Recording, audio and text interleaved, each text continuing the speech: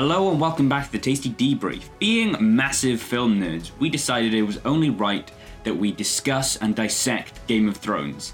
And with the release of the first episode of Season 8, Winterfell, we are going to do a special episode every Friday where we do just that and we talk and geek out about Game of Thrones.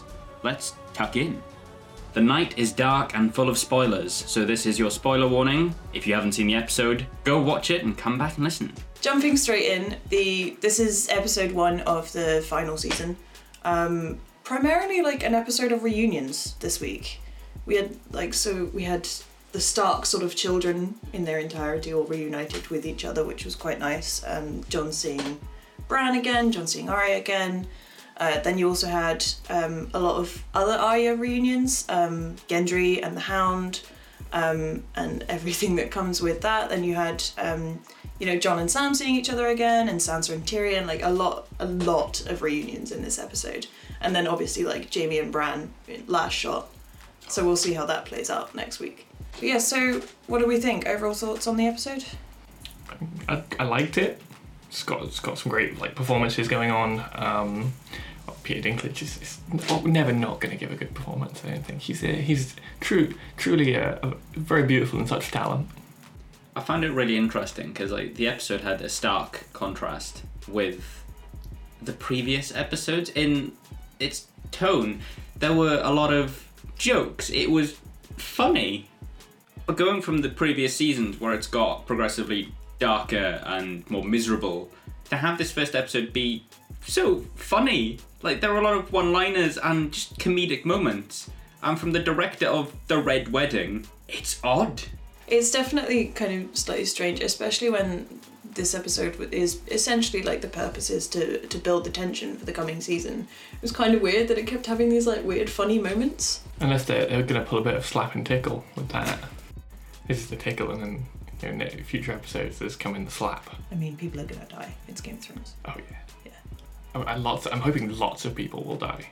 I want no main characters. I want maybe one side character that we've sort of had a bit of. I want Pod to be the only survivor. He's the Game of Thrones survivor at the end of all this. Pod is Azor Ahai. And also the Valakar. And also the three-headed dragon. And he's also a Targaryen. Everyone's a Targaryen at this point. There was a lot of tension building.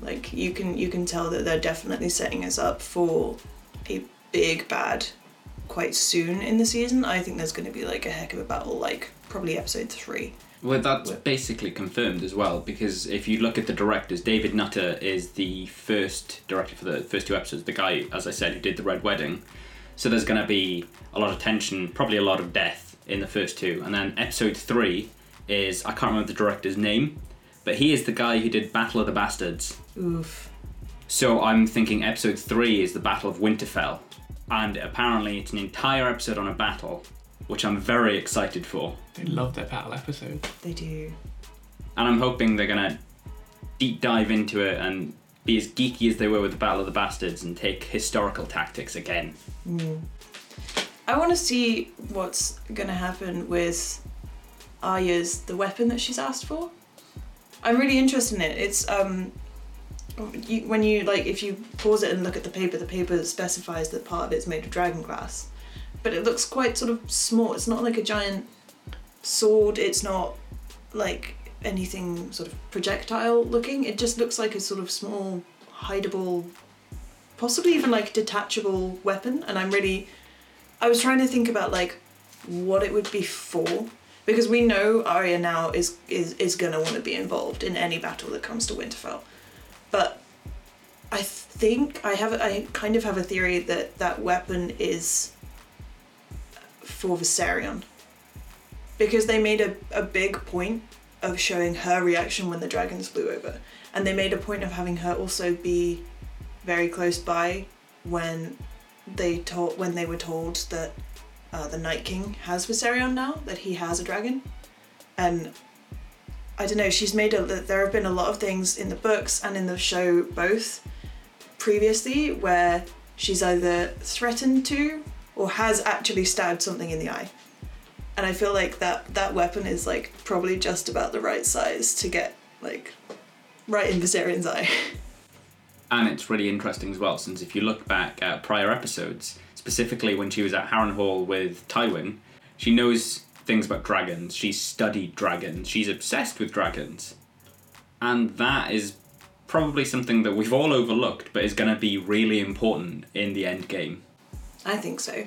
I definitely think she's going to be involved in the fighting. I don't think Jon's going to be okay with it, but I think he's gonna have to be. Can't imagine that Arya's looking at this battle and planning on only being a sort of foot soldier. I feel like she's definitely gonna at least take a swing at something big. I found the reunion between Jon and Arya really interesting because of the weird comparison of weapons and the fact that she leaves out her Valyrian dagger, because she obviously shows Jon the weapon he got her in the first season, then he shows her his Valyrian steel sword, and then she doesn't say anything about the dagger. We only really remember that she's got it when she's talking to Gendry. I mean, the thing is like, she's not hiding it. It's pretty big. It's sitting on her hip. Like, you can see it.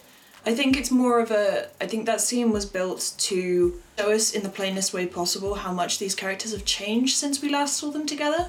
Because the last time we did see them together was when he gave her needle.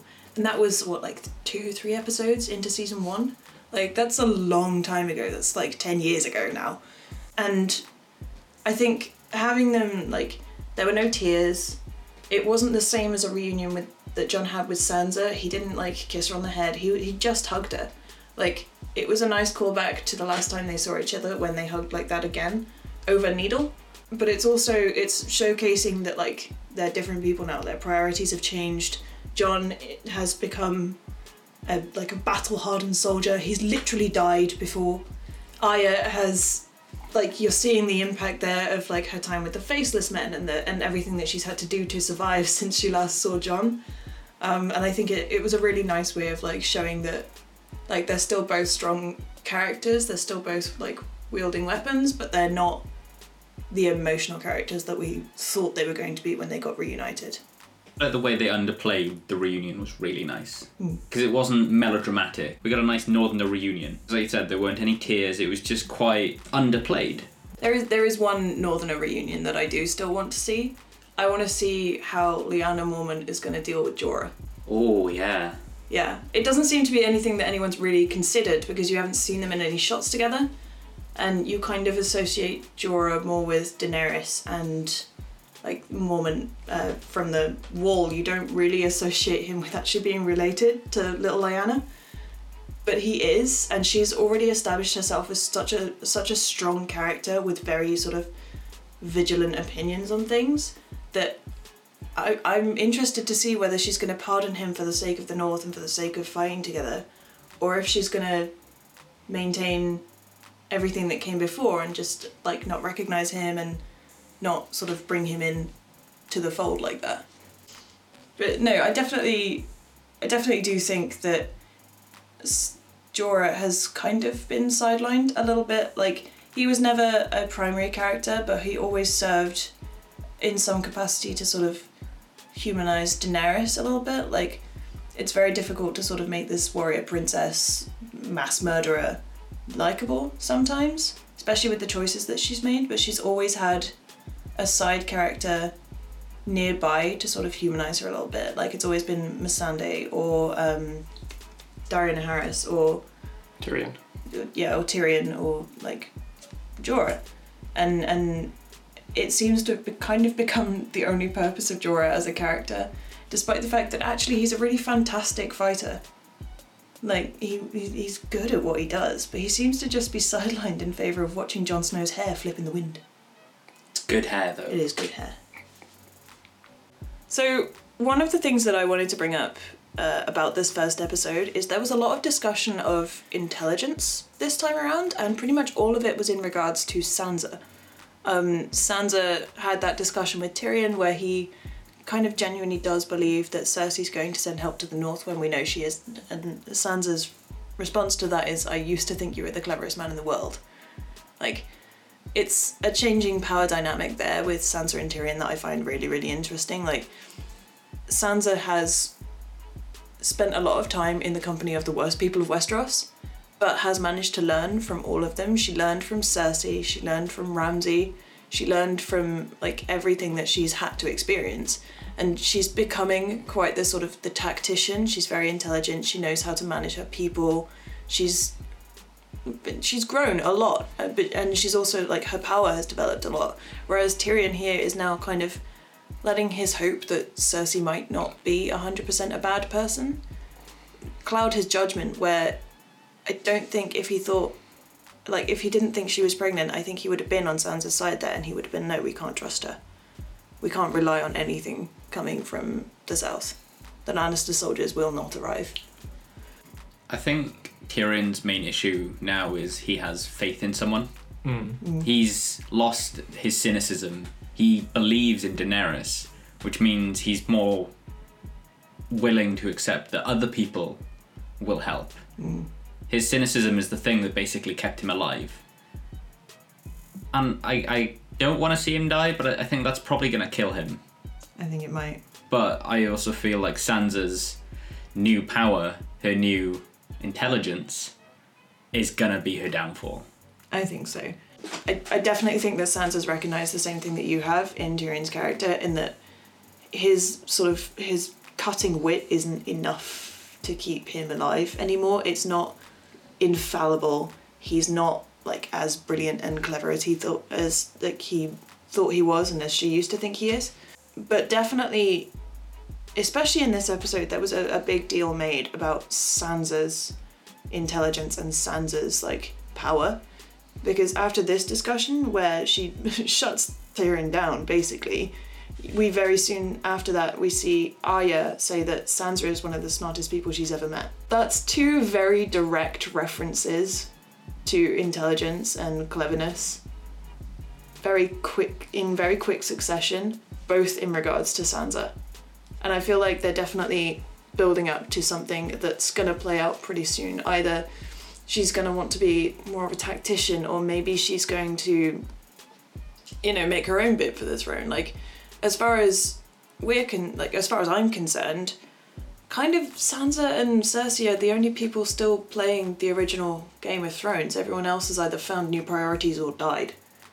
But these two characters are kind of the only people that are really trying. I mean, like, you could count Daenerys in that race, but she's only just arrived, like, in Westeros, and she's also turned her attention to the bigger threat coming from the north. She's taken her eye off the ball, and I think Sansa's seeing that as an opportunity. I think that's why we're being told that she's so clever, is because she's going to try and make a clever play for the throne. But I'm going to contradict myself now and say that it's interesting that Tyrion is now almost on the back burner, but he's with Sir Davos and Varys, who are survivors. They are survivors through and through. And now he's in that small little group. And I can honestly see Davos and Varys surviving everything, outliving everyone. And they're playing their little backseat games, trying to get Jon and Daenerys together, and they're constantly conniving and manipulating. And yes, Davos and Varys are on other sides of the spectrum, but it's still there. And if Tyrion's in that group, who knows what could happen? I am interested to see whether or not Jon's identity as a Targaryen will be made as wide in knowledge, or if Jon's going to choose to keep it quiet in favour of Daenerys. Obviously, she's going to find out, because I don't think he's going to want to stay shagging his aunt. But at the same time, I don't think he's going to tell a lot of people. I think he's going to die under the same name he was born with. He's going to stay Jon Snow. I think all the way through. Like, he's not going to ask to be legitimised as a Stark, despite the fact that we know who his mother is now. He's not going to want to be a Targaryen. I think he's like, you can see it in his reaction when Sam told him that he was furious at the suggestion that his father was anybody other than Ned Stark, which I understand. Like, that is the guy that raised him. That's the guy that he grew up with. It's the guy that protected him against all of Cat Stark's arseholery. But then you see that, like, he doesn't consider himself anything other than Jon Snow now, and I don't think that's going to change. So in terms of how the big reveal was done, what do we think? So, in terms of the big reveal of Sam telling Jon, I think that there's going to be a bit of an issue with Sam and Jon are definitively like some of the best friends in the series, BFFs. They've done an awful lot together. They're characters who have, since series 1, stayed very close throughout every series, which is very rare. And now that Daenerys is stepping in, you have the whole thing with Daenerys having murdered most of Sam's family. Which he's not very pleased about. He didn't get on very well with his family, but in a way Sam still kind of wanted to be appreciated, to be acknowledged by them, and now he's never going to get that. They've basically taken away the logical endpoint for his character progression would be, he proves himself a great tactician in the final battle, and then his parents accept him, and he's never going to get any of that relief now. So that's clearly affected him. Great performance during that scene. Standout performance of the episode. I think definitely. And now Jon having this very, very close dynamic with Daenerys is definitely going to get in the way of that. And I think there's definitely an angle coming along where Sam's going to try something, or it's going to be a big moment where Sam is attempting to sort of save the two of them, or like Daenerys is clinging on somehow, and Sam makes a bad choice. I think they're definitely leaning in that direction, and I'm very intrigued to see where Sam's character goes this series. I've kind of torn between which of two potential sort of fallouts of this that I'm expecting. The thing that I hope comes out of this is that Sam's reaction to the Tarly deaths that Daenerys caused will make her re-examine. As much as she says that she doesn't want to be Queen of the Ashes, she burns a lot of people. She kills a lot of things. Like, her go-to move at the minute is to ride in on Drogon and set everything on fire and fly away again. And I think the best thing that can come of this sort of revelation from Sam is that she'll reconsider and find a smarter way of fighting. Because we've seen now with the Night King that method doesn't always work. That's how we lost Viserion. Like, she basically handed him a gigantic weapon because she didn't think about how she was going to do it. Everybody kept telling her last series, stop riding in on the dragons, it's really stupid. Stop doing it, stop doing it, stop doing it. And then she kept doing it, and look where that ended up. Exactly. Now the Night King has the most power, basically has the Westeros equivalent of a nuke. So the other of the two things that I expect to come out of Daenerys and Sam is that Daenerys is going to try and sort of come between Jon and Sam. I think she's going to view the revelation coming at the time that it did as a sort of clapback, basically. Like, you've killed my parent, you've killed my father and my brother. Well, great, you can't have sex with my friend anymore. Here's why. Like, I think that's going to be how she's going to see it, is that that's Sam trying to throw a spanner in the works. That's him trying to undermine her in front of his friend because of what she's done. I think it's less likely, but I definitely do think there is a risk of it. And my concern there is that Sam will either refuse to stand with Jon and Daenerys if they continue as they are. He'll refuse to fight and he'll leave. Or that it'll put such a spanner in that relationship that it starts to fall apart, and then they are much more likely to lose that sort of end game with the White Walkers. I also find with Sam, what's really interesting is his Valyrian steel sword, because you've got the old anecdote in film where if you show a gun, you've got to shoot the gun. What's Sam going to do with the sword? With Sam's sword, though, there is a theory circulating that he's going to give it to Jorah. Because Jorah is one of the proven best fighters in the series. You've got like Jorah, Bronn, Tormund, Brienne, Arya, Jon, the Hound. They're kind of the big ones at fighting. Used to be Jaime, but don't talk about that anymore. We don't talk about Jaime. No, but there are these big fighters, and Jorah is one of them, and Sam is decidedly not. And I think it's going to be that like Jorah doesn't have his house sword anymore, and Sam doesn't have the capability to wield a Valyrian steel sword. I think he's going to give it to Jorah for the big battles. Although you could also look at it as a very good tactical ploy, because obviously Cersei now has employed Bronn to go kill Tyrion and Jaime. Why wouldn't Bronn want a Valyrian steel sword? You can buy off Bronn and have him for the final battle. So we've talked a lot about the Sam and Daenerys reunion and Jorah in the scene, and he's present. He says, "Thank you, Sam, for not having me succumb to grayscale. Very appreciative." And then kind of stands just behind Daenerys while the two of them do the rest of the scene. I think I can only imagine the script just sort of had occasional notes. Jorah stands. He's got nothing to contribute. It's very awkward. He's not really sort of present. He's just kind of there in the background. I get that he's Daenerys' knight, but weird that. But also, like, Sam's not a threat. He didn't need to come with. Yeah.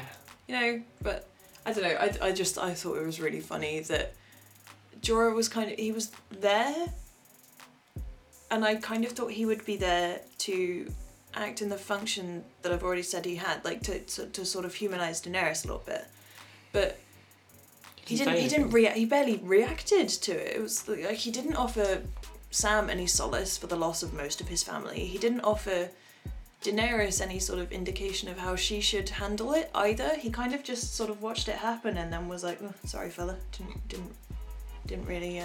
Unfortunate. Yeah, exactly. It's not ideal, but that's the way it is. Exactly, that's the way the cookie crumbles. But, like, I don't know, it kind of felt like he was supposed to be there maybe to show Daenerys, like, this is the impact of the things that you do. This is why you can't ride in and set everything on fire when people tell you no. Like, Daenerys is essentially still a child working out how to be a grown-up and try and win a kingdom. She's not much different from Viserys at this point, because she's acting the same. She's less shouty about it, but she's still, every time someone tells her no, she has a temper tantrum and people die. I feel there's a potential thing that, because she's been aged up in the show, but her actions haven't been changed, but she's still very much meant to come across as a child. She's a very intelligent child. You know, there's an awful lot. Daenerys is, I think, a really interesting character, but that she's kind of making decisions very much based on emotion. One of the things I do like about her, that in the moment she always thinks what she's doing is the right thing, but she's always 100% certain of it, even if like afterwards she's like, oh, that was maybe, oopsie. You can definitely see that in the scene with Sam as well, because as soon as he mentions his last name and she's like, no, was it the same Tarly?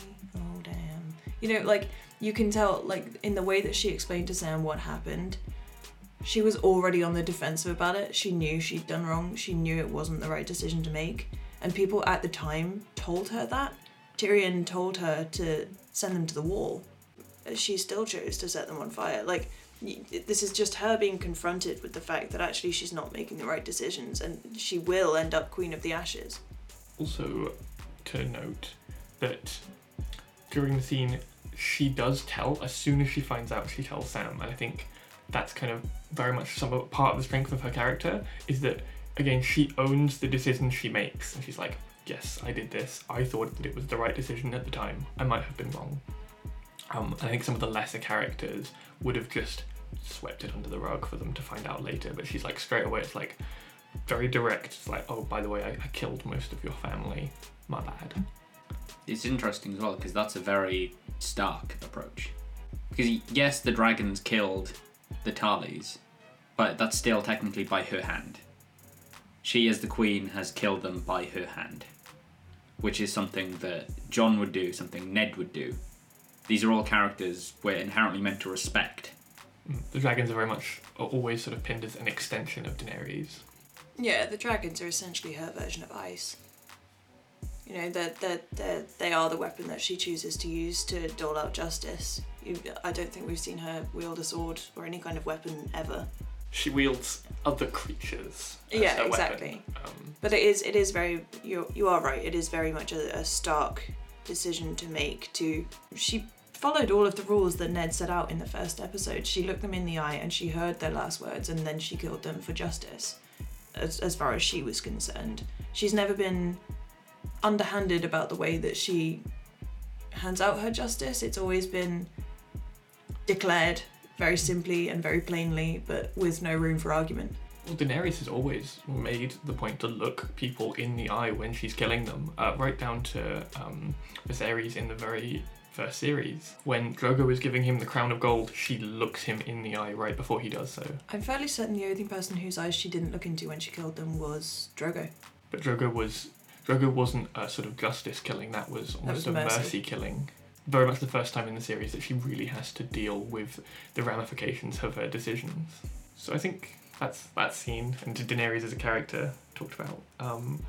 I think the other major scene we want to discuss is the Dead Ned Umber.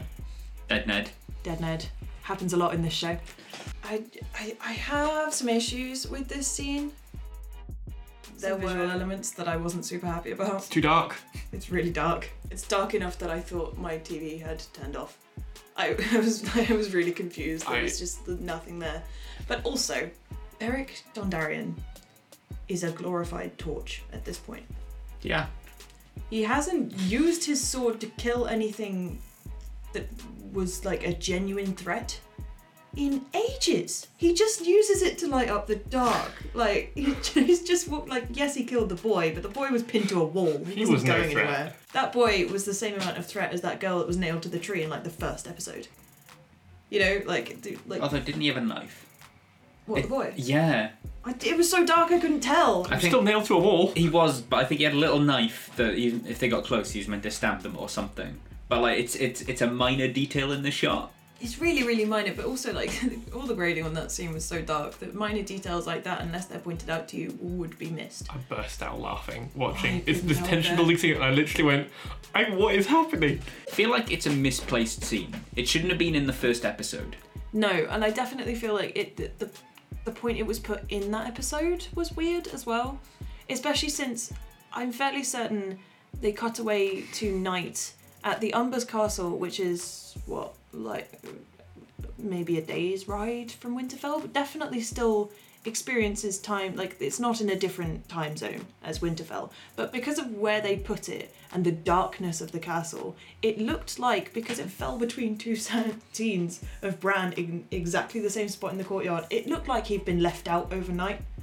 It looked like whoever was in charge of like taking up Hodor's role and wheeling him back inside at the end of the day had just like taken the night off. There's also the actual content of the scene. This is the Night King's Pinterest. It's a pattern that we've seen a couple times. It's the same swirl on the wall that we see with the dead bodies in season 1 when they discover the White Walkers. It's the same swirl that that is made in stones around the tree that the Night King was created at. So it's definitely significant, but it's something that we haven't seen a lot of in the show, and because we've seen it maybe 2-3 times before now, it did sort of just look like the White Walkers had left us some people behind to like do a pretty picture.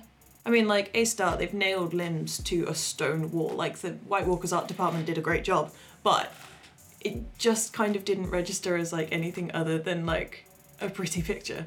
Okay, so we've covered pretty much everything that I had to say about the Dead Umber Boy and the subsequent Pinterest. So I want to talk about Arya and Gendry's reunion. We've discussed it a little bit with the weapon that she requested from him, which I'm very interested in. But it was another very underplayed reunion for Arya. Gendry was kind of the sort of male character that she latched onto when she didn't have Jon and Ned. She was much closer to Jon and to her father than she was for most of the rest of the family, you know. And I think Gendry was kind of the next best thing when he was around. And last she saw him, he was like being taken away to die, I'm pretty sure. And they just kind of were like, hey, you're still alive then? Me too, great. Like there was no like big emotional reunion, especially when like one of the most memorable scenes between them is when she's quite upset and saying like, I could be your family, which they do reference because he calls her Milady, which is from that scene. Like, you wouldn't be my family, you'd be my lady. But they chose not to make it emotional. And I think that makes sense on Arya's part. She's very changed from the last time he saw her. She became an assassin, she was a faceless person. She's killed a lot of people since he last saw her.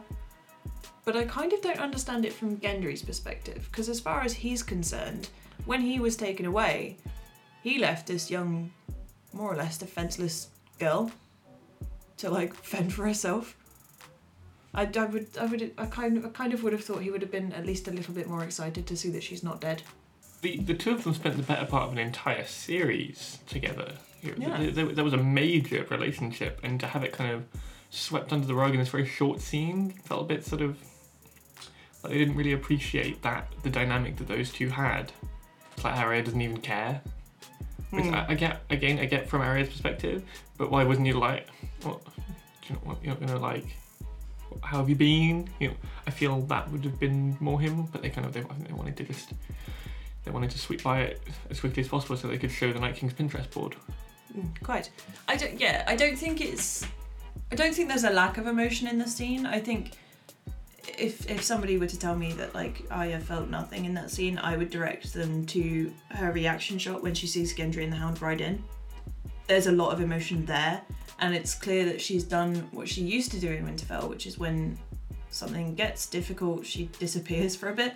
You know, she would constantly running away from stuff she didn't want to deal with back like season 1, you know, with the like sewing lessons and all of that kind of stuff, and it continued in King's Landing. She ran away, or she locked herself in her room, like she just like disappears to deal with things occasionally.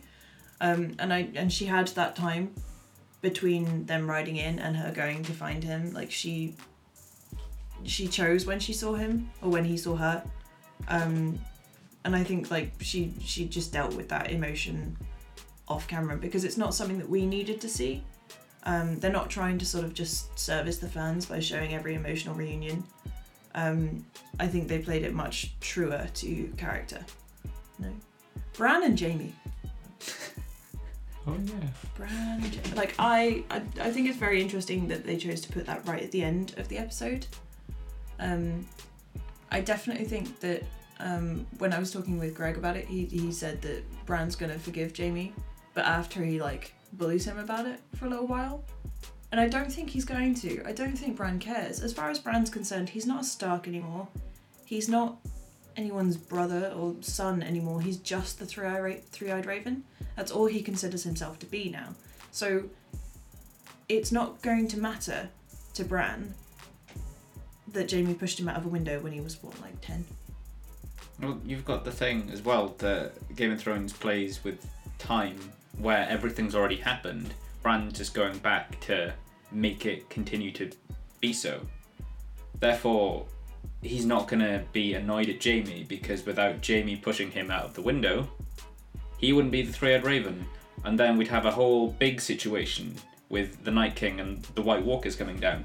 Yeah, exactly. And I think that whole scene is going to be more significant for Jaime than it is for Bran, because Jaime is coming to the end of a massive redemption arc. And him arriving back in Winterfell and seeing Bran is him being confronted with the very first awful decision that we saw him make. It's the thing that, like, when everyone still disliked Jaime, that was the thing that made everyone dislike Jaime.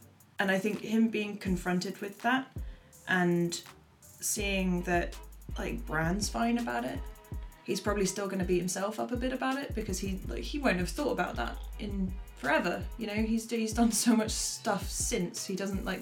He's not going to be concerned about the 10-year-old boy that he threw out a window, who I'm pretty sure he heard was dead at one point when Theon pretended to have roasted him. Like, it's going to be really important to Jaime to have some semblance of forgiveness for it, but Bran's not going to care. Especially because at this point, the entirety of Jaime's arc is getting into the Book of Honor. Jaime's had one of the best character arcs throughout the series, I think. Him and Cersei both, actually, I think, have had really interesting arcs. Cersei, it's clear like where they've kind of gone for a divergent point with both of those characters. And Jaime has leaned more into the trying to be the honourable person that the Lannisters try to put themselves forward as, and Cersei has just doubled down on that I will connive and manipulate, and then every time she does, it just ends up worse for her, and then all of her children are dead, and she's not happy. I still think it's hilarious that somebody just parked Bran in the courtyard overnight. Only when watching that, like, Bran is in the same place in the previous shot we see him to when we see the reunion between him and Jaime. And the first time when Sam walks by and asked him what he's doing, he says he's waiting for a friend. It's like he's like asked somebody to just leave him in that spot until Jaime rocks up, because he knows it's gonna happen but he doesn't know when. Like, it's like he's been like, I've been here for 6 days, but Jaime's gonna turn up at some point, right? Anyway, throughout this entire first episode, can we appreciate the links to the first ever episode of Game of Thrones? Even with small things like Jaime's entrance, where he comes off his horse and takes off his hood and looks up. It's reminiscent of his first entrance in episode 1, where he comes in on the horse, takes off the helmet, and shakes his wonderful Prince Charming hair. It was wonderful Prince Charming hair. Super great inversion in that first episode of, like, you expect Jaime to be the classic, you know, this has got to be our main character, and then he paralyzes a child. Like, you've got other things through the episode as well, like Arya in the crowd watching, or a little boy climbing a tree to watch the oncoming army. Well, that's a callback to Arya climbing on the wagon when Jaime and the Lannisters are riding in. It's reflections of everything from where we started showing up in the beginning of the end, which is a really nice, like, tie around. And then you've got, like, plot points as well, like Jaime coming back and seeing Bran. Like, these are all, like, it's really, really nice to see that they're tying everything together now. Like, it's coming to the end, which is sad. Like, everyone really likes Game of Thrones and I'd like it to continue, but, like, it's definitely a good place to end it too. That's all we have for you today. I hope you enjoyed that episode. Join us next Monday, where we will be discussing Edgar Wright in our talent showcase, and then next Friday when we will be dissecting episode 2 of Game of Thrones. If you want to contact us before that, check out our Twitter at @the_tasty. Thank you for listening, and we shall see you again soon.